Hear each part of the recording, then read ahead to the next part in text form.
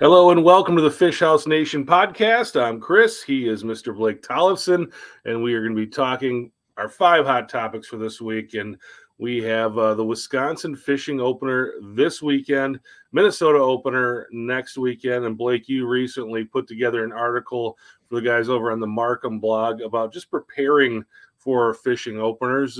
Give us an idea of what that was all about.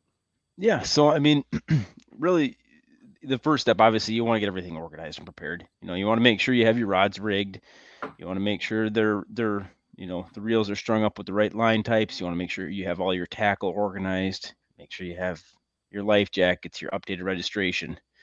Um, but I kind of want to talk about more like the scouting aspect. If you're able to get out before opener, there's some things you can do. But just a reminder, check the regulations before you go. Those things change every year. Sometimes they might not change for 10 years, but then this is the year that things changed. So just keep an eye on those. Make sure you know what's going on in the body of water that you're going to fish. And then when it comes to scouting, if you don't have time to get out ahead of time, rely on the online resources. There are tons of online resources now. Obviously, social media is a super useful tool. People post stuff on there that surprises us all sometimes, so you can find out some pretty good information there. Check out old fishing reports, your lake links and things like that, your outdoor news fishing reports. Go and look through the historic ones. You might not have up to date information just because obviously people probably haven't been fishing as much, but you can go look back at the opener time frame for the last 5-10 years, and then hopefully that will help you build a pattern. Other things, look at articles, like especially if you're fishing a big body of water, whether it's Mille Lacs, Winnie, Lake of the Woods, something like that. There's going to be information out there, so go seek that stuff out. Same thing with YouTube. There's a ton of that kind of stuff. And then if I do know where I'm fishing, one of the things I like to do is spend some time looking at maps, get an idea for where they're going to be based on those old fishing reports, and just spend some time looking at those maps, get some spots marked, put them into your unit before you get to the lake, and it gives you a good head start. If you do have time to get on the water, just spend some time driving around. Look at those electronics, see if you can find some things, see if you can locate some fish. Other things that are helpful, bring an underwater camera along. I tend to have one in my boat, especially this time of year. It's just good for a lot of different things. If earlier in this colder time frame, like by me, I find walleyes, crappies, things like that relating to wood, so I can actually drop a camera down and see what's going on down there. It's good for checking water temps too. With your fishing electronics, you're only going to get that surface temperature. So if you want to get a good idea of what's going on throughout the whole water column, you can drop that camera down and use that to figure out those different, the different water temp at different depths. Yeah, I would say that's a good tip for the summertime as well. Getting that camera down there, and sometimes it's not just seeing what's going on there, but it's getting that temperature reading. Yep. If anyone's ever taken a dive off the end of their boat in the summertime to cool off, you get down 8-10 feet, the water temperature is definitely different than the surface temp. Right. And especially you're a guy that really likes to chase after those crappies. They can be super temperature sensitive in the summertime, and finding that right temperature is going to help you find those fish. People don't realize, hey, if you're sitting in your house in the summertime and it's a nice cool 70 degrees, and then all of a sudden the air conditioner stops and it's 78, you're not comfortable. You don't like to eat and do those kind of Right. things you normally do when it's way warmer than what you like it. So finding Well, that temperature that they like is a big deal and can really help you catch those fish. and I think this time of year, one of the things that gets skewed a lot is surface temp. So I was out last Friday, water temps were 42. I was out again on Wednesday, and water temps were already 52. The whole water Yeah. itself has not actually jumped 10 degrees. It's just certain pockets, and it's really just that top layer. So it can really skew what you're seeing. So it's Yeah, just helpful to have definitely. that additional info. If you're fishing kind of the south end of the lake where there's not a bunch of sun compared to the north end of the lake where the sun's hitting that water, hitting those stones and sand and everything underneath of it, it can make a big difference. Hmm. What are you looking for, Blake, as far as structure this time of year? Also, how does this kind of melt off affecting things? I know if you go not too far north, I mean, if you're heading up Leech Lake area, still a ton of ice on the lakes up there. I mean, I don't, those guys might be fishing the opener in their ice shacks. Yeah, it's going to be a different year. Obviously that colder stuff is going to affect the spawn. If you're specifically targeting walleyes, um, it's going to be different than years before. I still think a lot of those fish would be shallow. It just makes sense that, I mean, it is temperature driven, but I also think that there's part of it that is driven by the calendar as well. You know, the photo period drives some of those fish to spawn. So like down here by me, fish are already in that post spawn phase, I would assume, just based on water temps and time of year. But up there, I think, they might be in the earlier stages of the spawn, right in the spawn, and maybe in some instances just post spawn. So it might be a colder opener, so you might have to slow things down. Like I said, I still think relatively shallow. It just makes sense this time of year. All right, let's go on to the next topic. Using that fish house in the summertime, and that's something that people are getting more and more into. These fish houses these days that people are buying, they're investing more, they're getting more features, they're getting something that you can definitely use as a camper. And the first thing I would say to do, if this is something you're planning on doing this summer, and really you should do this anyway, whether or not you're using your fish house this summer or not, is just do a thorough cleaning. We're driving these fish houses out on the highways all winter long, salt on the road and everything else they put on the road to try to keep the ice down. And you don't want that stuff sitting on your house. Make sure you're getting underneath of it with the pressure washer or whatever it is. If you go, I like to take it just to one of those kind of manual car washes. Get underneath there, get all the salt that you can get off of them. You want to grease that winch system. If you've got hydraulics, make sure that those are being maintained. Grease the bearings, especially you're going to be driving. A lot of times in the wintertime, we're not taking it out too far, maybe not. But if we're camping, a lot of times we put more miles on it. So make sure that those bearings are good. We're also dealing with rain this time of year. Don't get a lot of rain in January in Minnesota, but we're going to be dealing with lots of rain. You want to check the seals on those windows, make sure that those drains and everything are cleaned up so that the water can weep out of them if it gets in there. Check all the silicone, that kind of thing. If you've got water running through your house, you're going to want to, blow the antifreeze out of those water lines. Check your pump, check your water heater. The other thing we talked about a little bit earlier, air conditioning is pretty important in the summertime. Whatever your air conditioning system is, however you use it, make sure that you've got that. The other thing that I'll say is even if you're not going to use that house in the summertime and you notice maybe something potentially going wrong over the wintertime, right now is a great time to take your fish house in to get it serviced. It's just kind of like taking your boat in to get serviced in November.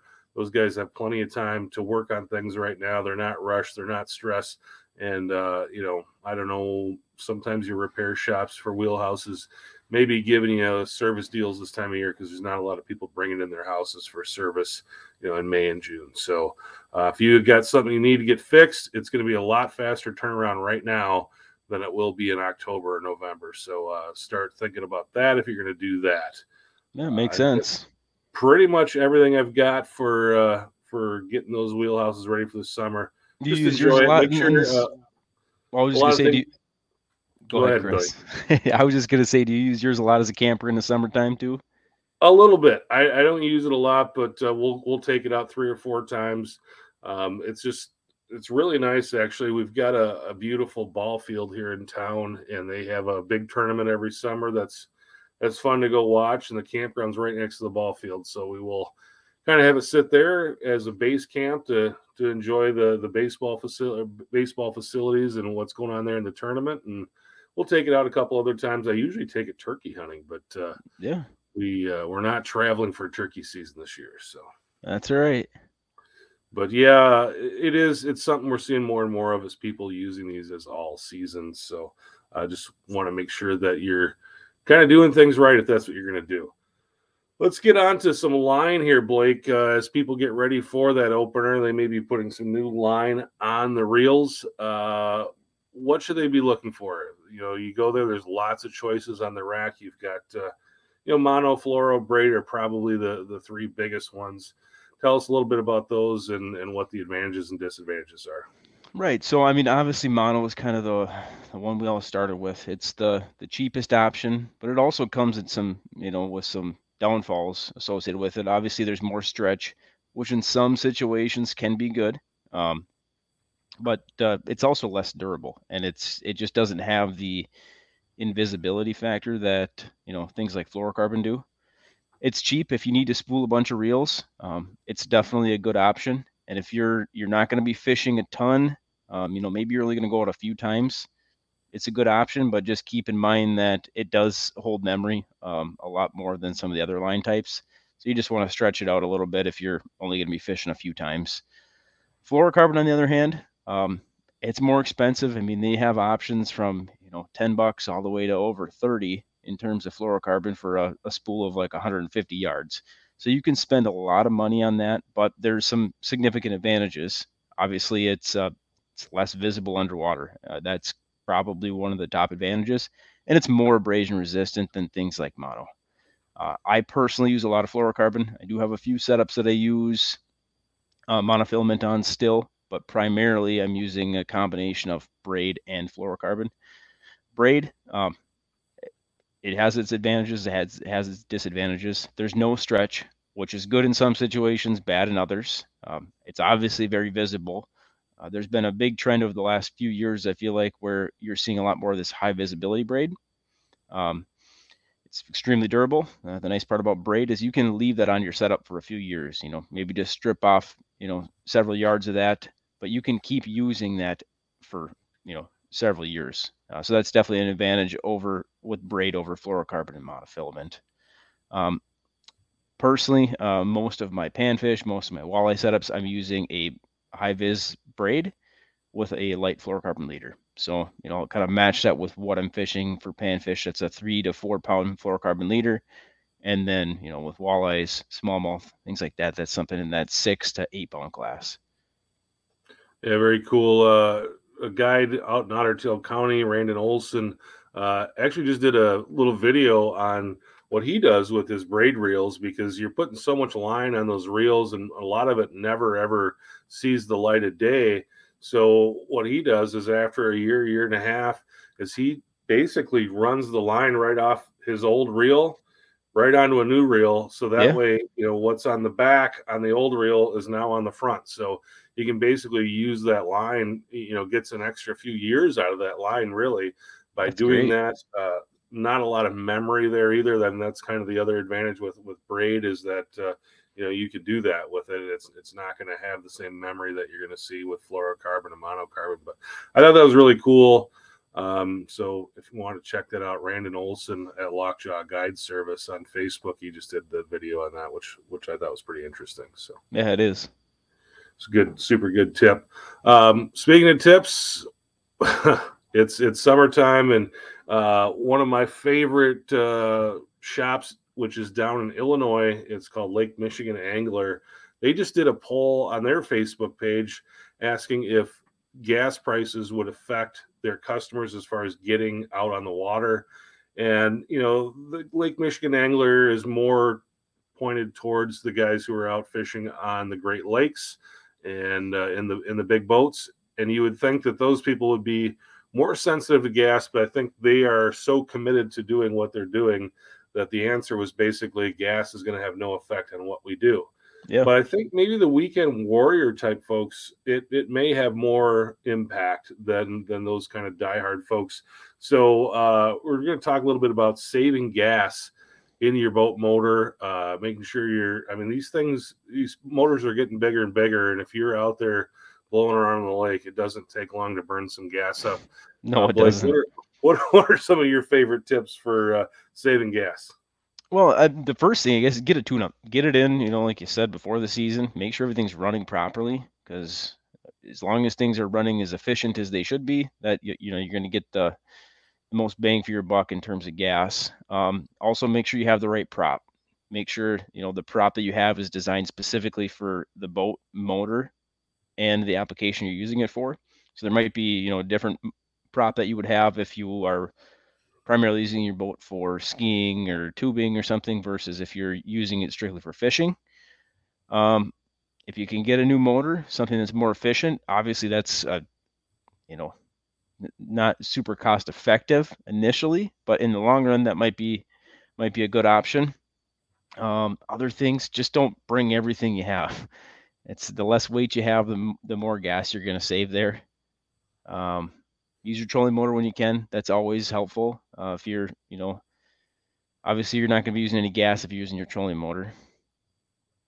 Yeah, doing those kind of things, and I think that's something that I'm pretty guilty of, is probably taking more things out on the water than I need, and probably just putting more of a payload in that boat than probably needs to be in there. And Yep. that's another thing. I know both of us kind of tend to fish some smaller lakes, and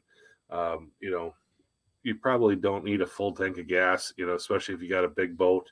Probably don't need a full tank of gas every time you're going out there to do that kind of thing. One of the other things that you should look at, and Quick Trip, every time you check out, they ask you if you got a rewards card, and a lot of these gas stations do. It doesn't really save gas, but it'll save money on gas. Get into some of those rewards programs and save some cash on your gas when you're pumping that up. The other thing I'd say is just kind of, and you talked about with props, but sometimes just making sure that everybody's in the boat kind of the way they need to be, so you can get up on plane quickly. Those motors run a lot more efficiently on plane. The other thing I guess I would say is you don't have to go wide open. It's fun to go 50 miles an hour in a boat, but 30 miles an hour will get you there too, and it'll get you there a lot more inexpensively. Yeah. All right, last topic of the day, and this came out just recently. Boat buyers in 2021, we had 415,000 boats sold to new boat owners, and that is not a record, but it's definitely the most that we've had since kind of 2007, 2008 era, and it's actually slightly up from 2020. I remember 2020 going to boat launches, and it was like a madhouse, and something that I had not seen in a long time, where just everybody was there. 2021 felt to me like it was a little bit more normal at the boat launches than 2020, but I would agree with you. Yep. I think what happened is a lot of these new people saw their neighbors getting boats and said, I want to try that too. I think that's exactly what it is, because I have never seen so many new boats on the water. And just lack of inventory everywhere. It's crazy. I mean, it makes sense. It's the same thing with vehicles, with recreational things like ATVs and side-by-sides. That stuff is selling like hotcakes right now. Maybe not at this specific moment, but over the last couple of years, those are the things that people are buying. Not being able to do their typical activities, I think, is what kind of drove people to try something new. And for a lot of people, that was getting a boat. Yeah, it'll be interesting to see how that plays out over the next few years as people do go back to normal. If they, are not really into the boating thing, we've talked about inventory, and it's been, over the last few years, very difficult to find boats, new or used. But maybe in a few years, that used boat market may fill up as some of these people start getting tired of seeing this boat sit in their garage if they're not using it, because they're going back to soccer tournaments and these kind of things. So it'll be interesting to see how all that plays out. Yeah, one thing I wanted to mention on that was in Wisconsin, if you're born after January 1st, 1989, you need to have boater safety. So that's something that I didn't know. I don't think it's a requirement in Minnesota, but it is a requirement here. So make sure you get that if you're under that age. Yeah, it's blows me away now as I get older and older that that number 1989. You're like, oh, that 1989, that person must be like 15 years old. Nope, 1989. Now you would be 33 years old. So yeah, it's crazy. starting to show. I'm starting to be an old man now. But anyway, Blake, I really appreciate you coming on again with me this week. It's fun having you along to do some chatting on all these different topics. Hope people are enjoying the show. If you've got some topics that you want to hear about, want to hear us discuss, you can drop that on my email. It's chris@grayden.outdoor.com. That's GRAYDEN outdoor.com. That's not outdoors. It's outdoor.com. Send me an email if you've got some topics you'd like to hear us discuss, and we'll try to get into that for you. For Blake, I'm Chris. Thanks for listening. Thanks for watching this week. We'll see you next week.